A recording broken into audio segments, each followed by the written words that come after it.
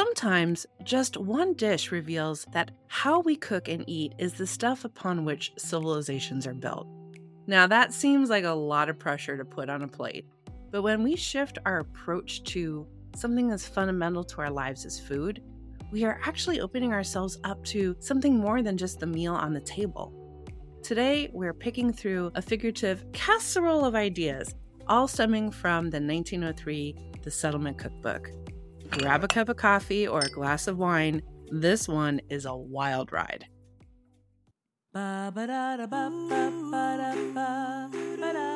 Welcome to As We Eat, where we explore the intersection of food, family, history, and culture. We think there's something magical that happens when people get together and share food. Conversations seem to happen a little more naturally. We talk about our commonalities and our differences. We share stories, memories, and recipes. And we'll use food to take a journey that explores our human experience. Share some fun facts and some that aren't so fun. Talk about food history and how food connects and defines us. So if you've ever eaten, prepared, or shared food, then this podcast probably has something for you. Hello, Kim. How are you? Wow, my brain is pretty much on fire today. How are you? I'm good.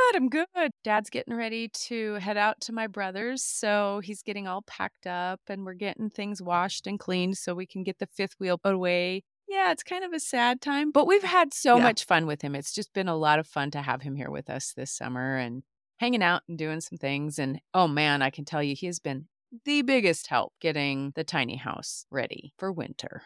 Yeah. There's kind of a figurative season as well as a literal season shift going on for us. Yeah.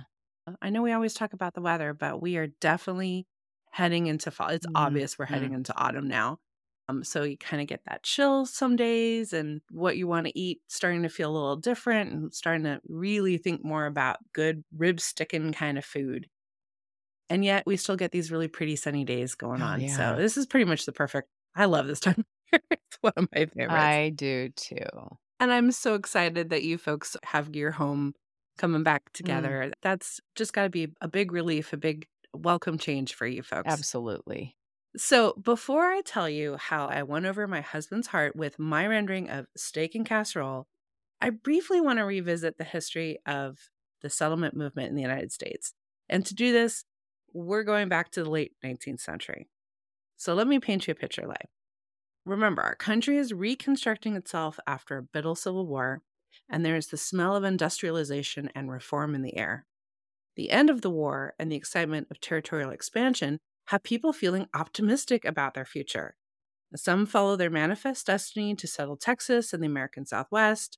Others find fortune and opportunity in a new industrial age, quite literally wrought by the labor of millions of immigrants from overseas and migrants from America's rural areas. I think as we mentioned in our last episode, nearly 12 million immigrants entered the United States between 1870 and 1900. Many ended up settling in or near the ports of entry where they arrived. Some made it into the interior of the country, but a lot of people, right? A lot of change, huge component of the overall country's population. So what happened was the nature and character of what we think of as a city began to change.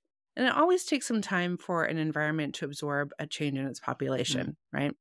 The urban problems of traffic, sanitation, and health issues are ameliorated by the expansion of trolley and subways, as well as public water and trash services. It just takes time for these things to come into force, into effect. And people of means are able to push out of the cities into something new called suburbs. Right. But those without extensive resources end up staying in the cities in rental or tenement houses and relying on networks of support from other immigrants.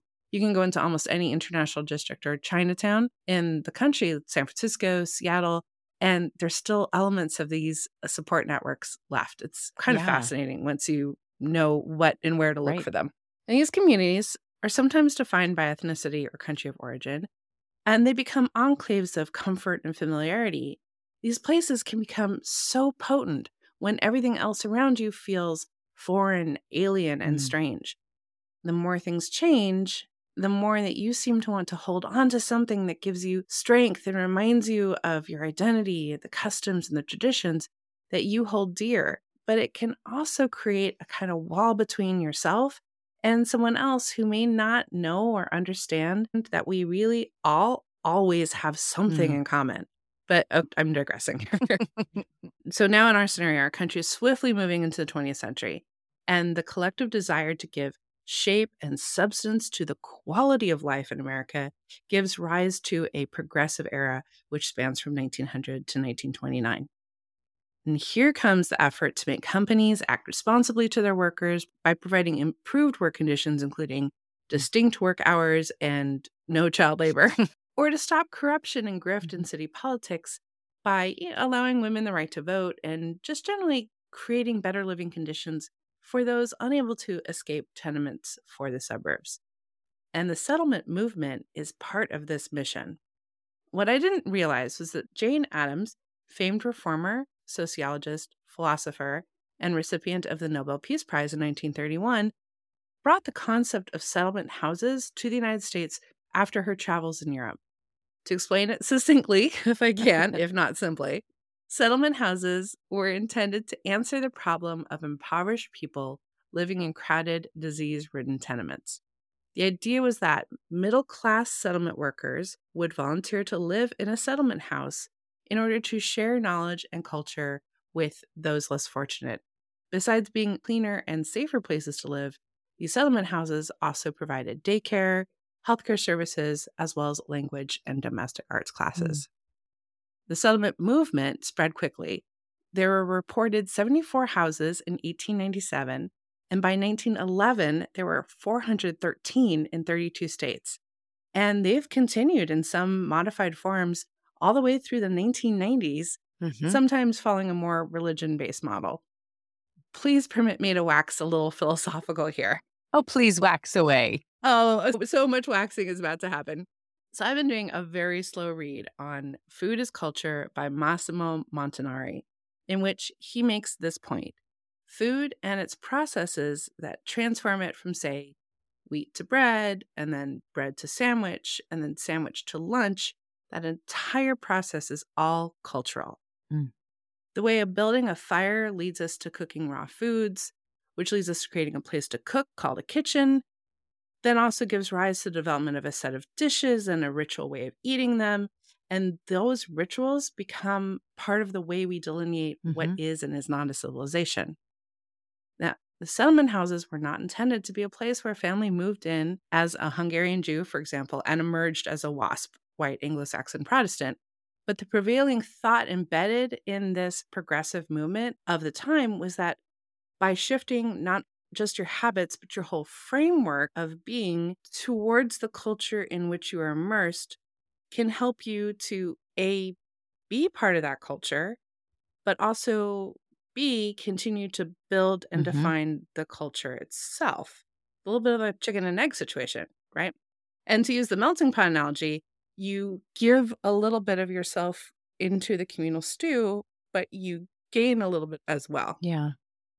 Now, I'm not prepared to debate the efficacy of the, quote, scientific philanthropy framework of the progressive movement that tended to promote a certain set of values as a way to exemplify a good life. But we are going to talk about the actual cookbook that we're going to talk about, The Way to a Man's Heart, which is more broadly known as the Settlement Cookbook, and my experiences with it. So as you noted in our last episode, the Settlement Cookbook, as compiled by Elizabeth or Lizzie Blackkander, was first published in 1901, and it is a fully realized cookbook in that it contains not only hundreds of recipes, but also lessons on cooking techniques, serving procedures, nutrition, and the other ways and means of domestic life, all in a way that is meant to teach and inspire its students to approach a more American type of life without stripping away the important traditions of the culture from which they came. Now, this book specifically originates from the Settlement House of Milwaukee, Wisconsin, which housed many recent European immigrants, including large populations of Jewish families. And the dishes produced from these recipes in this collection will be familiar Jewish fare, but they're also modernized for American ingredients and cooking techniques, therefore bridging a divide between assimilation and cultural preservation. For example, not all foods and dishes referenced in the settlement cookbook are kosher, but there is enough still included for anyone to make and serve a respectable Passover dinner. I think that that was one of the things that I found really interesting when I first picked up this book. I was like, wait a minute. This is supposed to be, wait, what? We have Passover, but we've also got Easter dishes. But to your point, Yeah. it was to try to bridge that divide between the assimilation and their cultural preservation. And it's so evident when you look at these recipes. And in our last episode, Leigh, you also mentioned its subtitle, or it's Mhm. actually its original title, The Way to a Man's Heart, which evokes that old adage that food can and does inspire love and loyalty. And I can say with a chuckle that I've certainly found this to be true in my life. Again, please bear with me here. Now, my edition of this cookbook is a facsimile of the 1903 version of the cookbook. And so many of the recipes and techniques reflect how food was sourced and prepared at that moment in time. Some reflect a changing approach to recipe writing and have some specific cup, half cup, teaspoon, tablespoon measurements, but most do not and do reflect the book's true origins as Mhm. documentation of Lizzie's cooking classes that she offered at the Milwaukee house. Of course, this reminded me of my efforts to decipher the recipes in the Women's Suffrage Cookbook of 1887, and I started to feel a large amount of anxiety about being able to pull together a coherent meal out of this cookbook. This confusion must be, I thought, how Mm. young immigrant women may have felt before taking one of Lizzie's cooking classes. How am I going to put together a dinner on the table that, may appeal to a suitor or may feed my young family? How do I get all of this together and how do I even prepare all these different things? So I was getting myself a little wrapped up, a little overwhelmed, and I decided to approach recipe selection in a way that I almost never do. And I literally handed the book to my husband and told him to pick something. And with the comment when he handed it back that, oh, we haven't had something like this for a while, he chose steak and casserole. Now, before we get to the elephant in the kitchen, I have to talk for a second about how this exchange relates to what I'm trying to say about food and culture. Yeah, we pretty much never eat casseroles at home, ever. Since I'm the primary chef in our house, I do the bulk of the planning and the execution of food we eat. So we tend towards the food with which I'm familiar and I'm comfortable cooking. I mean, it makes Mhm. sense, right? Right. But here's the thing that I started thinking about. The meals that I ate with my family, our repeated ritual of what, how, where, and when we eat, that is what makes up my idea of what it is to eat. And that largely does not include casserole as a dish. My family culture included meals chiefly composed of separate components. Like we had a protein and a carb and a lot of veggies, each cooked and served kind of as a distinct element. Right. So when you ask me to think about a plate of food in my head, that's what I see. I Right. don't see a casserole. But I'm remembering that when I lived in the Midwest, my cooking did shift away from Mm. that kind of food pyramid plate, Mhm. if you will, to more closely match up or reflect the dominant food culture of things that were served at that time and then in that place, casseroles or large dishes of assembled ingredients meant to be served and eaten communally. I mean, dips, all the dips. I mean, so many dips. The artichoke spinach dip and like 7-layer bean dip. I felt like everything was meant to be eaten on chips. It was a really interesting Yeah. experience, even in my own country, right? Right. Now that I've returned to the West Coast, and furthermore, I live in an area deeply influenced by Asian cuisines in which a single or few ingredients are meant to be featured in a meal. And I'm thinking kind of what of some of the stuff that we learned from how to cook and eat in Chinese. My cooking has returned back to something more akin to that food Mhm. pyramid plate style. Again, we just don't eat a lot of casseroles in my house. And the funny thing is I am so glad that we did that episode on casseroles because I would have been a little confused with the recipe structure if I didn't know that steak and casserole in this case referred to cooking in a casserole Mhm. dish and not Right. actually preparing a casserole, which is what Hector thought we'd be having because casserole means casserole, right? Yeah. Poor guy. He really thought he was going to get a casserole out of me. And he didn't. He didn't, but did he? Hang in there. The entirety of the steak and casserole recipe is as follows. Quote, broil a thick steak a few minutes, then put into a casserole. Add 1 carrot, 1 onion, 1 parsley sprig, 1 bay leaf, 1/2 turnip, 1 teaspoon catsup, 6 mushrooms, 1 wine glass Madeira wine. Let cook slowly until vegetables are tender. End quote. And at first, the lack of specifics completely threw me. And I tried to just trust Lizzie and trust the process. Imagined I was a young wife wanting to make a meal that reflected the love and respect for my partner. But then I Googled to get an approximate idea of cooking times and temperatures. I just couldn't let it. Am I supposed to cook it on the stovetop? Am I supposed to cook it in the oven? How long? At what temperature? I didn't want to ruin the meal. The anxiety got the better of me. And so I kind of ended up taking a pot roast approach. The resulting dish was delicious. Apparently not quite as Michelin star worthy as my chicken paprikash efforts from How America Eats, where he was like, I'm giving you a Michelin star for this one. But, it was delicious. Not only was the steak and casserole a tasty dish that felt substantial and belly warming, but the act of making it as well, especially by request, did feel like I was nourishing my spouse, not only with food, but with love as well. He was really happy to eat this dish.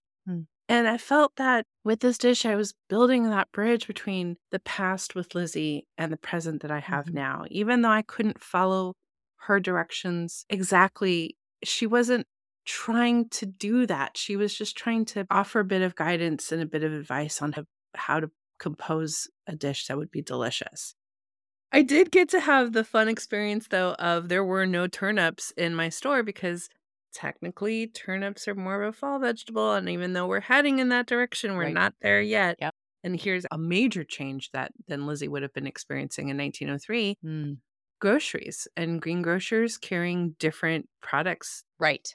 My store has to carry what is going to sell for my neighborhood. And frankly, we may not be big turnip eaters over here.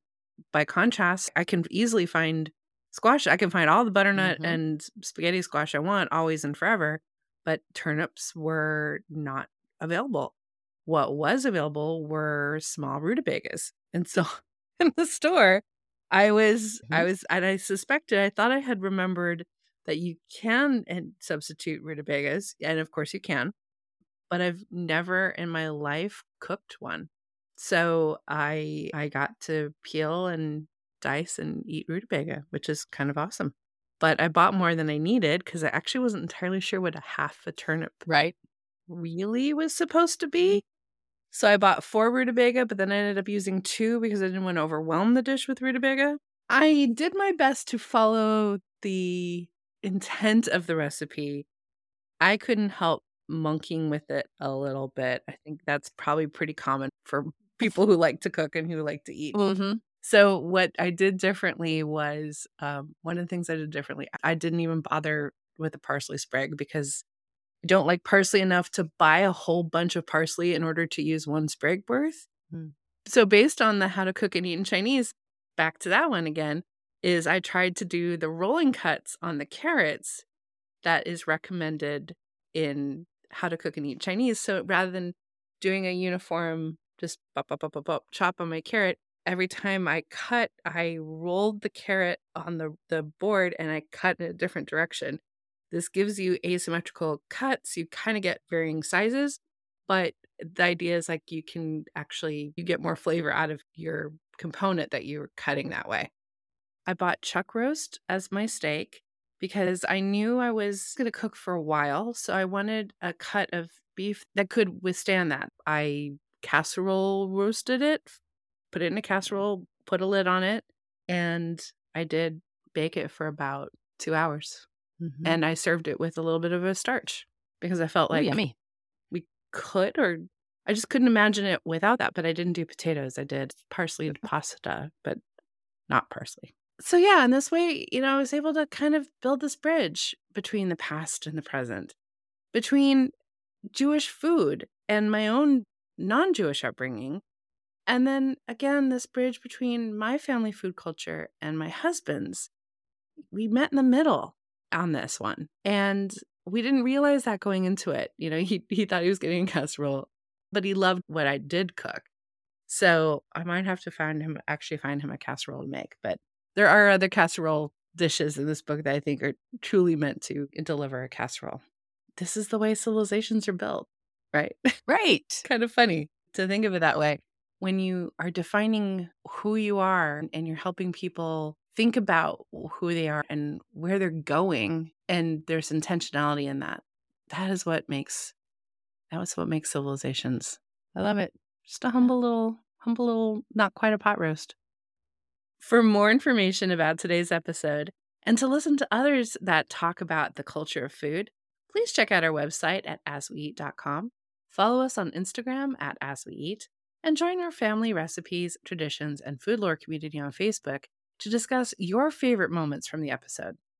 And so you don't miss an episode, subscribe wherever you listen to your favorite podcasts. And after you've tried beef on casserole and you realize that it's not a casserole dish, if you could rate the podcast on Apple Podcasts or Podchaser or Spotify, we would be so super appreciative.